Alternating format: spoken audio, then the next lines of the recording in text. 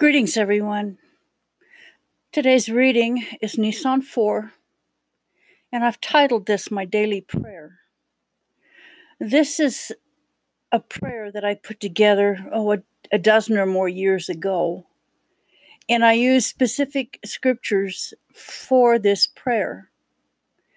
The scriptures that I have included come from Ephesians chapter 1, verses 16 through 19, James 1, verses 5 and 6, Isaiah 11, verses 2 and 3, and Matthew 7, verse 7.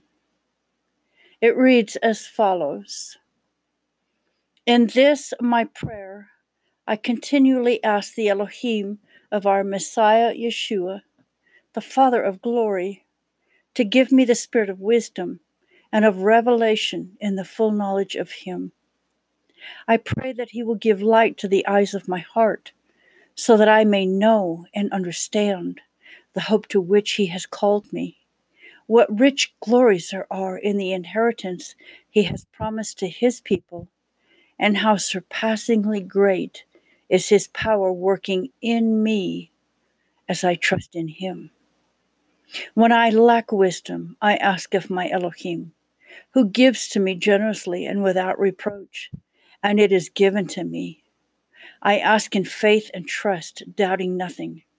For I strive not to be like a wave in the sea, being tossed and driven by the wind. I continually pray that the Spirit of Yahweh would rest upon me, the Spirit of wisdom and understanding, the Spirit of counsel and might, the Spirit of revelation, knowledge, and of the reverential fear and awe of Yahweh.